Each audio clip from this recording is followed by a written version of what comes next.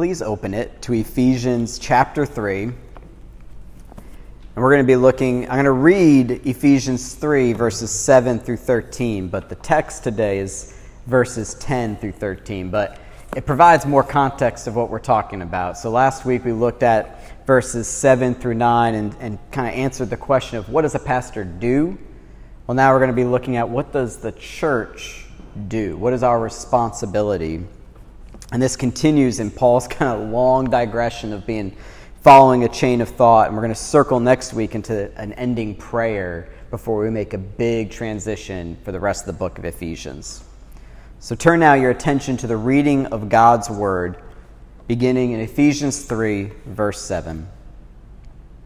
Of this gospel I was made a minister according to the gift of God's grace, which was given to me by the working of his power. To me, though I am the very least of all the saints, this grace was given to preach to the Gentiles the unsearchable riches of Christ, and to bring to light for everyone what is the plan of the mystery hidden for ages in God, who created all things, so that through the church the manifold wisdom of God might now be made known to the rulers and authorities in the heavenly places. This was according to the eternal purpose that he has realized in Christ Jesus our Lord, in whom we have boldness and access with confidence through our faith in him. So I ask you not to lose heart over what I am suffering for you, which is your glory. Let's pray. Father, thank you for the manifold wisdom of God that you have given us in your scripture. Your inerrant, infallible, trustworthy, and true word that has been passed down to us for our holiness, for our sanctification, for our salvation. It tells us the grand love story you have had with your people, the love of your Son, Jesus Christ, who has made all of it possible. May this word take deep root in our hearts today, Father. In the name of your Son, Jesus Christ. Amen. I'm going to say up front, my intro is a little long, but I'm pretty sure it's worth it. Just going to say it up front. But, because it's going to be historical. So at the 1910 General Assembly, that's the big gathering of all Presbyterians, of the Northern Presbyterian churches, there was a great disturbance. 3 ministers had been ordained by the Presbytery of New York who would not affirm the virgin birth. The men were not charged by the General Assembly, no trial was had, but instead they asked a committee to prepare a statement that would govern all future ordinations. And the statement prepared declared that there were 5 doctrines that were necessary and essential to the Christian faith: inspiration of Scripture, the virgin birth, atonement for sin through the cross, bodily resurrection of Jesus Christ, and historical reality of miracles.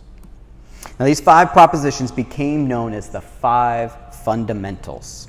And the theological conservatives who rallied around these fundamentals became known as fundamentalists. And these fundamentals had a far-reaching influence in American Christianity. You might think fundamentalist and think a certain type of, Baptist or very hardcore Mennonite or Presbyterian, people that don't, Pentecostals even, that really pull themselves back from the world. That's what they've grown into. Originally, a fundamentalist was a person who held to these fundamental core doctrines. But if you want to understand how far-reaching the influence of the fundamentals were and the fundamentalists, these 5 doctrines are painted on a wall in the basement of our church, labeled A Brief Outline of the Faith. They had a massive impact on the American Christianity. Now, I share that part to provide context for this next part. Because yesterday, 100 years ago yesterday, on Sunday, May 21st, 1922, a Baptist minister serving as stated supply at the historic First Presbyterian Church in New York City preached a sermon titled, "Shall the Fundamentalists Win?" This sermon may be one of the most consequential in American history. It spread across the United States thanks to John D. Rockefeller, who was so moved by this sermon preached by a man named Henry Emerson Fosdick that he had 130,000 copies of the sermon printed, and he sent one, supposedly, to every pastor in America. Now, Fosdick helped spread liberal theology and piety, but in so doing, he hardened conservative and orthodox resistance to the very message he preached. And if you want to understand why it was so consequential, why it was so troubling, why it was so electrifying, let me read you just a small part of it. This is what Fosdick preached in a Presbyterian pulpit in 1922. It is interesting to note where the fundamentalists are driving their stakes in the ground regarding doctrine around the church, across which no one is to pass except on terms of agreement. They insist that we must all believe in the historicity of certain special miracles, preeminently the virgin birth of our Lord, that we must believe in a special theory of inspiration, that the original documents of the Scripture, which of course we no longer possess, were inerrantly dictated to men a good deal as a man might dictate to a stenographer, and that we must believe in a special theory of the atonement, that the blood of our Lord shed in a substitutionary death placates an alienated deity and makes possible welcome for the returning sinner, and that we must believe in the second coming of our Lord upon the clouds of heaven to set up a millennium here, as the only way in which God can bring history to a worthy denouement. Such are some of the stakes which are being driven to mark a deadline of doctrine around the church. If a man is a genuine liberal, his primary protest is not against holding these opinions, although he may well protest against their being considered the fundamentals of Christianity. This is a free country, and anybody has a right to hold these opinions or any others if he is sincerely convinced of them. The question is, has anybody a right to deny the name Christian to those who differ with him on such points, and to shut against them the doors of the Christian fellowship? Now, that was a little bit longer than a snippet, but in that one paragraph, we see him deny the 5 fundamentals that the Presbyterians 12 years prior had said, these are important, these are necessary and essential. But Fosdick wasn't simply advocating and preaching a negative gospel, an abandonment of orthodoxy. He was much more concerned with the view and the role of the church in the 20th century. What is the church supposed to do? And he was preaching at a very interesting time in American history. It's 1922. We won World War I, the war to end all wars. The stock market is booming. Nations are celebrating. Advances in technology are happening at an previously unknown rate. Men are flying in the air.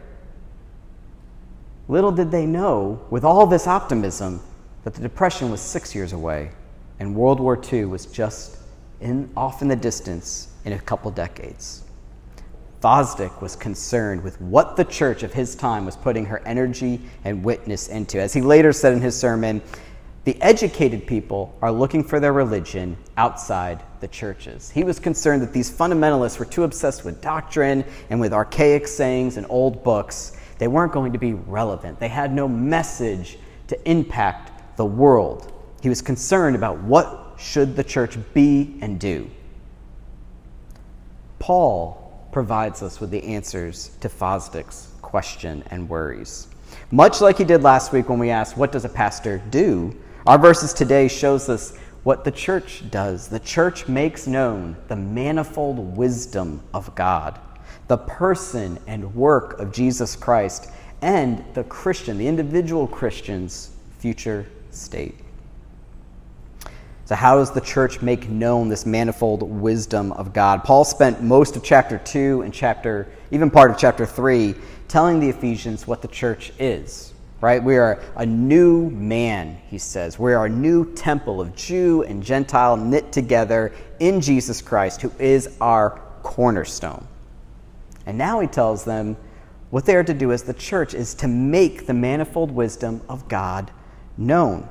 And the word here that the Greek uses, this manifold, means of many different colors or much variegated. And one commentator who was translated this phrase this way. He said it's the beautifully complex wisdom of God.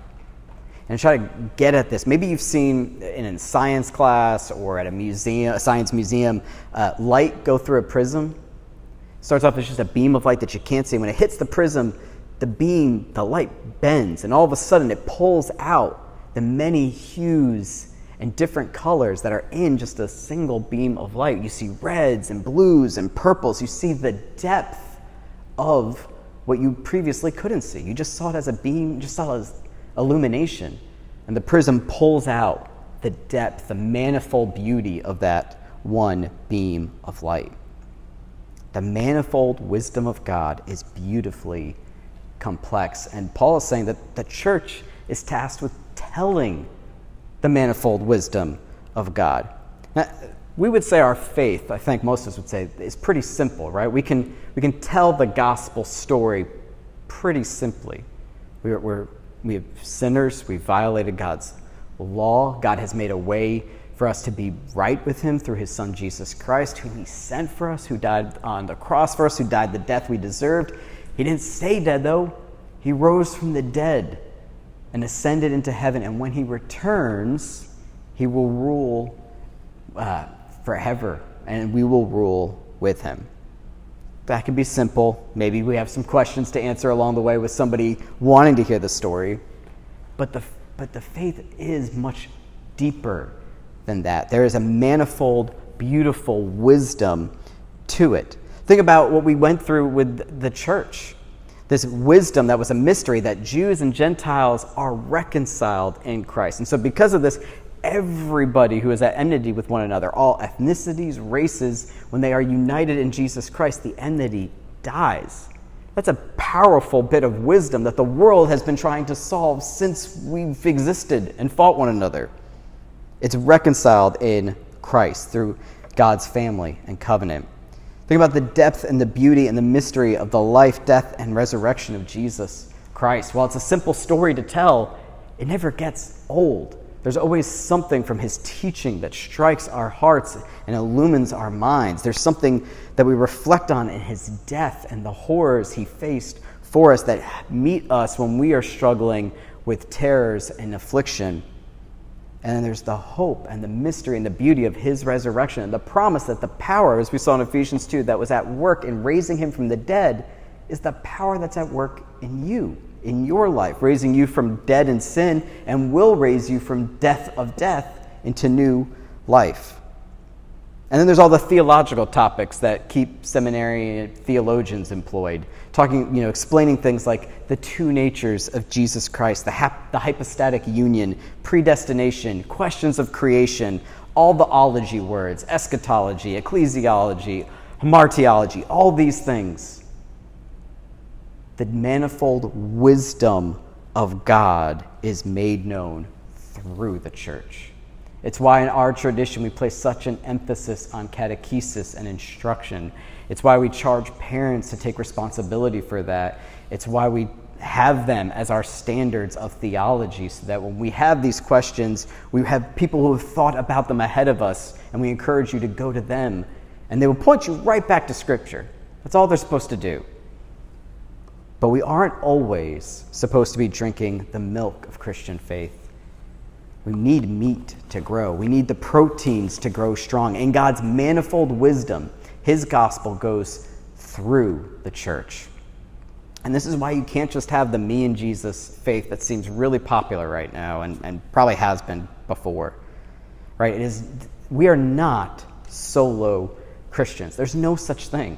To be a Christian is part of God's family. And to help bring that all together, I talked about the catechism. The Westminster Larger Catechism says that there are certain benefits that we have as members in the visible church gathered here today, that we get to be under God's special care, that we're protected and preserved in all ages, that we enjoy the communion of saints. Our fellowship, like we had last Saturday at the Goods, is a good benefit. The ordinary means of salvation and the offers of grace by Christ to all of its members as a ministry of the gospel. and that we get the privilege of testifying that whoever believes in Jesus Christ will be saved. Those are all benefits. Those are all the manifold wisdom that we get to share in and proclaim to the world as our task as the church. And it's no wonder that within a few sentences of declaring the manifold wisdom of God, Paul breaks out into doxology.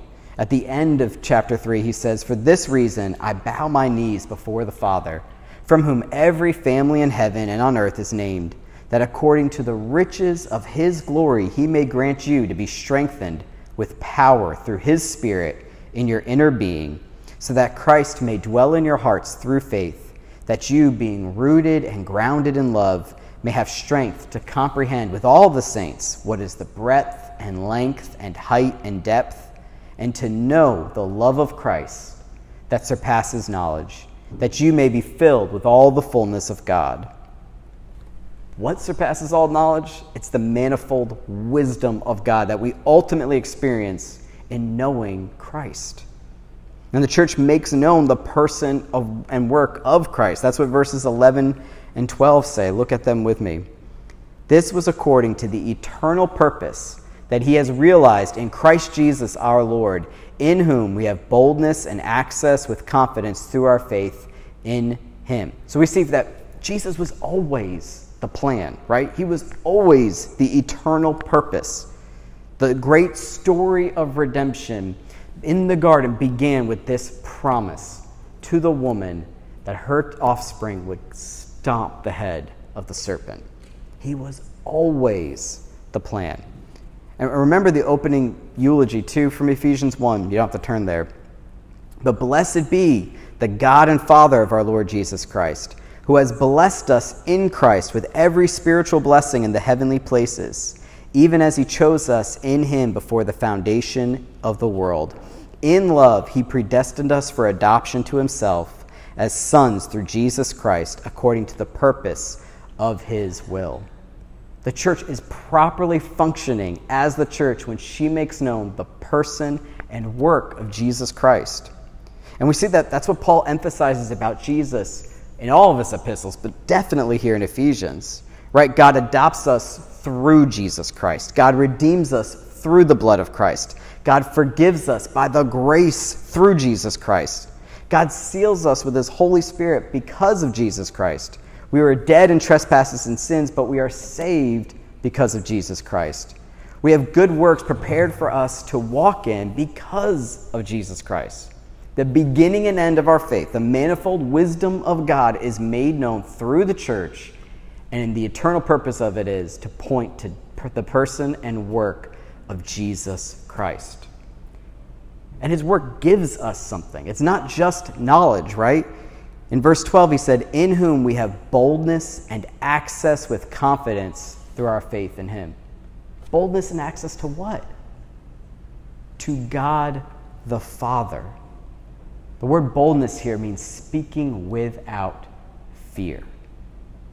The access that we have, the confident access that we have, is that because he has died and his blood has atoned for every race, we now can come into the Holy of Holies. What before was forbidden for anybody to come into, except for one high priest, is now made accessible because we had the best high priest, Jesus Christ, go into the Holy of Holies, sanctify it for all time, and now turns around to us and says, "Come in.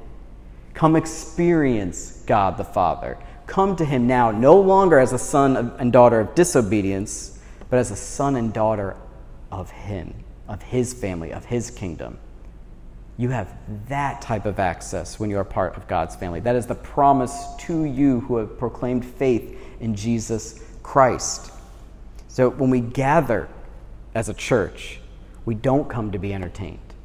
We don't come to hear, comforting words that we just want to hear about our lives. I don't come to church to hear how I can make my life better. I don't come to church to be told how to redeem the world or creation. I do not come to church to learn what I have to do in order to be right with God. I come to church to hear how Christ has saved me. I come to hear how Christ is redeeming all of creation, and I'm invited to participate in it. I come to church to hear that Christ's death and resurrection is what makes me right with God. Nothing, no works I bring, simply to the cross I cling. Great hymn, pulled right from what we just read earlier in Ephesians. I come to church because it is here that the manifold wisdom of the ages is revealed, not through my feeble preaching, but through the person of Jesus Christ, who I declare from the Word of God that has been given to us. If a church is not making much of Christ, it is not much of a church. Fosdick was worried that the church was failing in her duties because they weren't educating the Christians in the things of the world. He was worried that the church was becoming anti-intellectual and anti-modern by emphasizing things to him that were so abhorrent, like the work of Christ on the cross is forgiveness of sins. Sin was outdated as a personal moral issue. It doesn't need to be dealt with. There were greater concerns of his time. There were deeper anxieties facing the modern person. What could an ancient book obsessed with blood and wrathful deities offer to the modern man? And we continue to live in that world. We have things that Fosdick never dreamed of. We have an entire encyclopedia of world knowledge in our palms. Forget flying in the skies. We've sent men to the moon and have explored the depths of space with satellites. We have had massive advances in medicine since his day. We have definitely seen the world improve, despite the fact that since his time there's been another world war, there's been other wars after that, and we continue to fight even to this day. Maybe we are not the saviors we thought we would be, because the world is still not perfect. In Fosdick's mind, the reason he preached about the coming of Jesus Christ as something that seemed weird to him was because at this time he genuinely thought the world was going to so improve that we would reach this utopian state and basically do all the work for God and just kind of hand it over to him. Look at what we did. We made it easy for you to come back. That's not what Revelation says. That's not what Jesus is telling his disciples about what his return will be like. We need his help. We pray for his return because we keep mucking it up. We are not wise.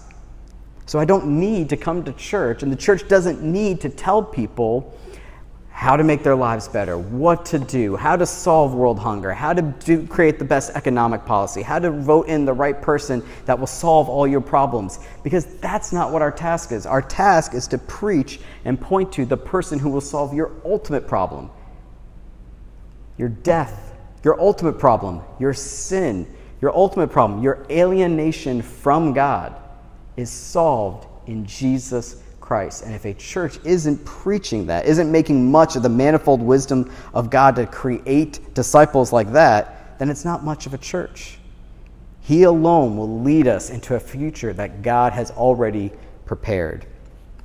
And that's my final point, that he leads us. The church makes known the future of the Christian, which is glory. Now this point will be slightly brief, so let's look at verse 13. So I ask you not to lose heart over what I am suffering for you, which is your glory. Paul returns once again to his sufferings. He is so concerned with telling the story and making known this manifold wisdom of God that he's not really paying attention to the fact that his wrists are still in chains. He's a man on a mission to declare Jesus Christ. And it's because of that gospel mandate to declare him that he's now in prison. What can be glorious about those circumstances? Now, a confession. I'm pretty sure it was last Sunday. It may have been the Sunday before. I closed with a line from Jonathan Edwards. I was wrong. It was not Jonathan Edwards. It was way off by a couple centuries. His name's Randy Alcorn. He's still very much alive. But the line was this: this world is the closest to heaven unbelievers will ever know, and the closest to hell God's children will ever know.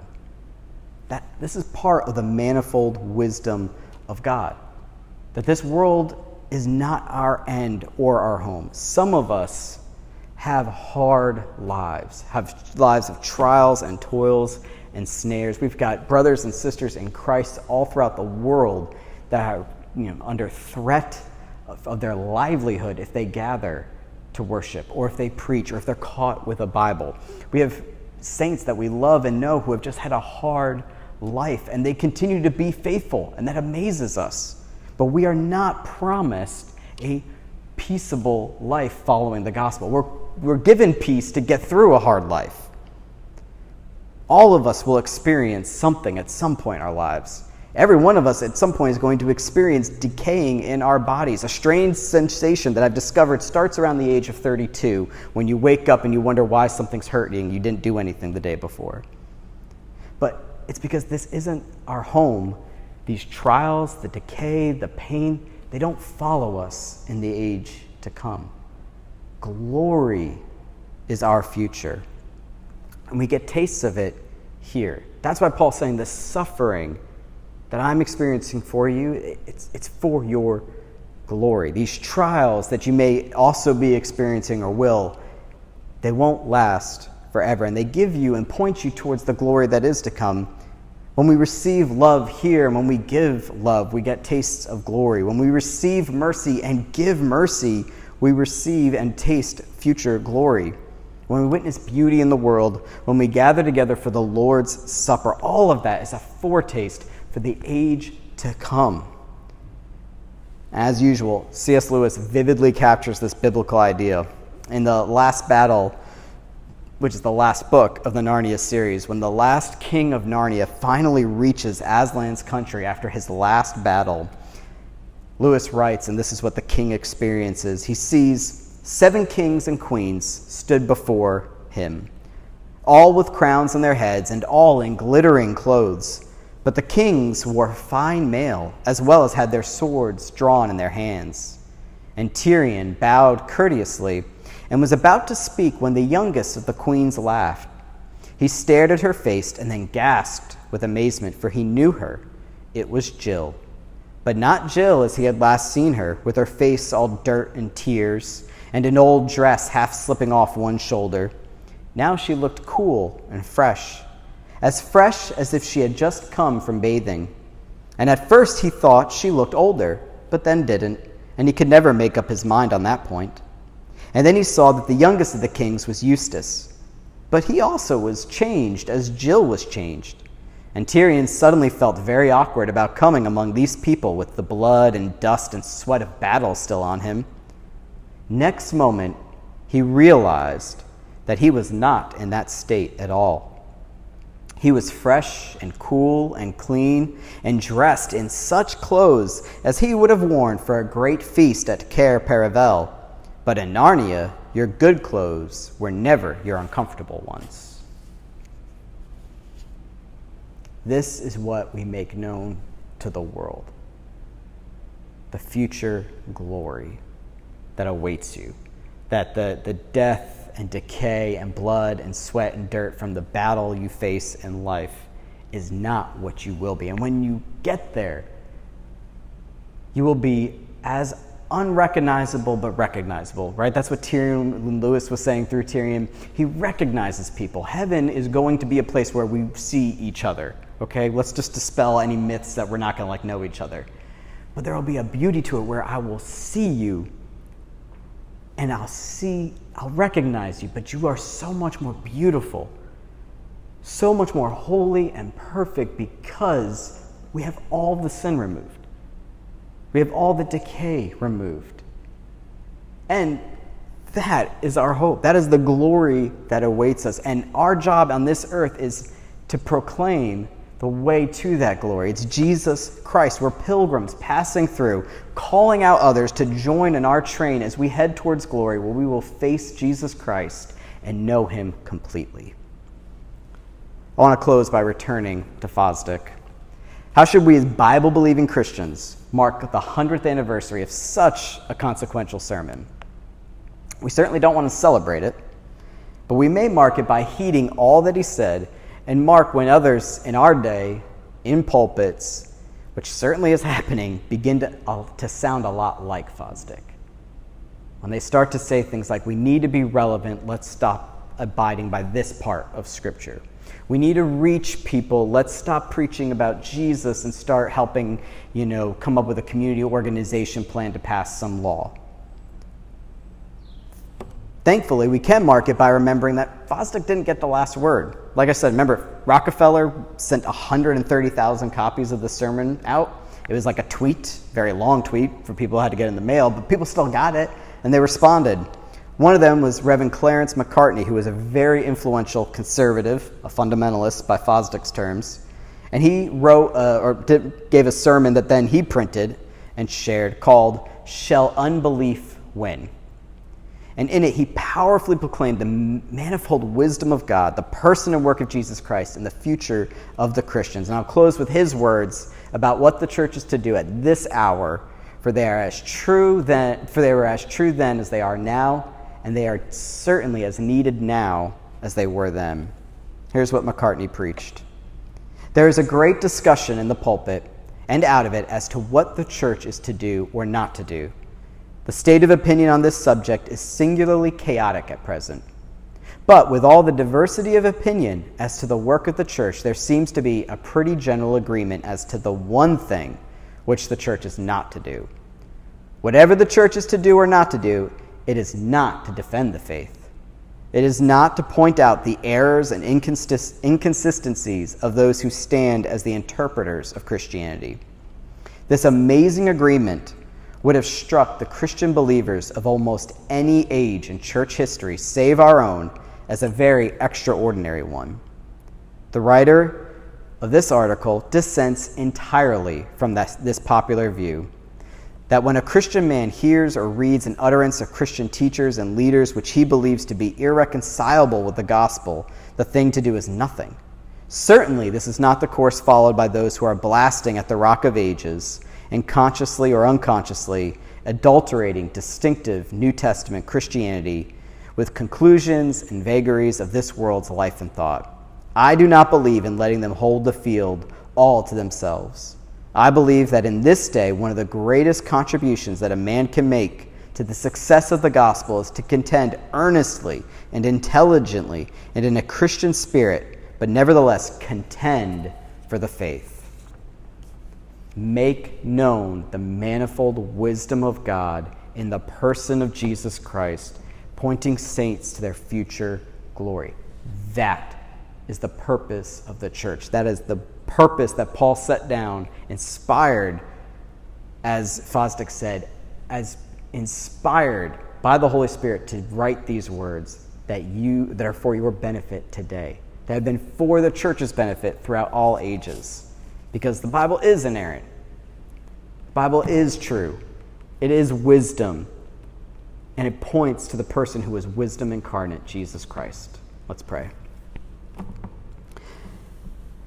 Gracious Father, thank you that you have given us the words of Scripture and the Word incarnate, that you have given us the Word that you gave Moses, that you gave Paul, that you gave the prophets, that you gave your Son, and that you've given us your Son.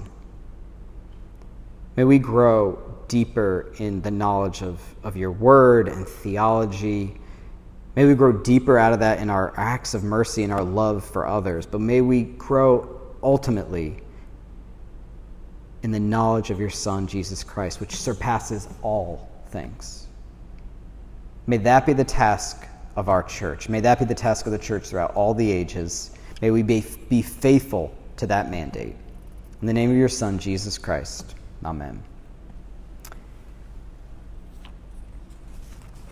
Would you now please stand as we sing our closing hymn, hymn 347, The Church's One Foundation.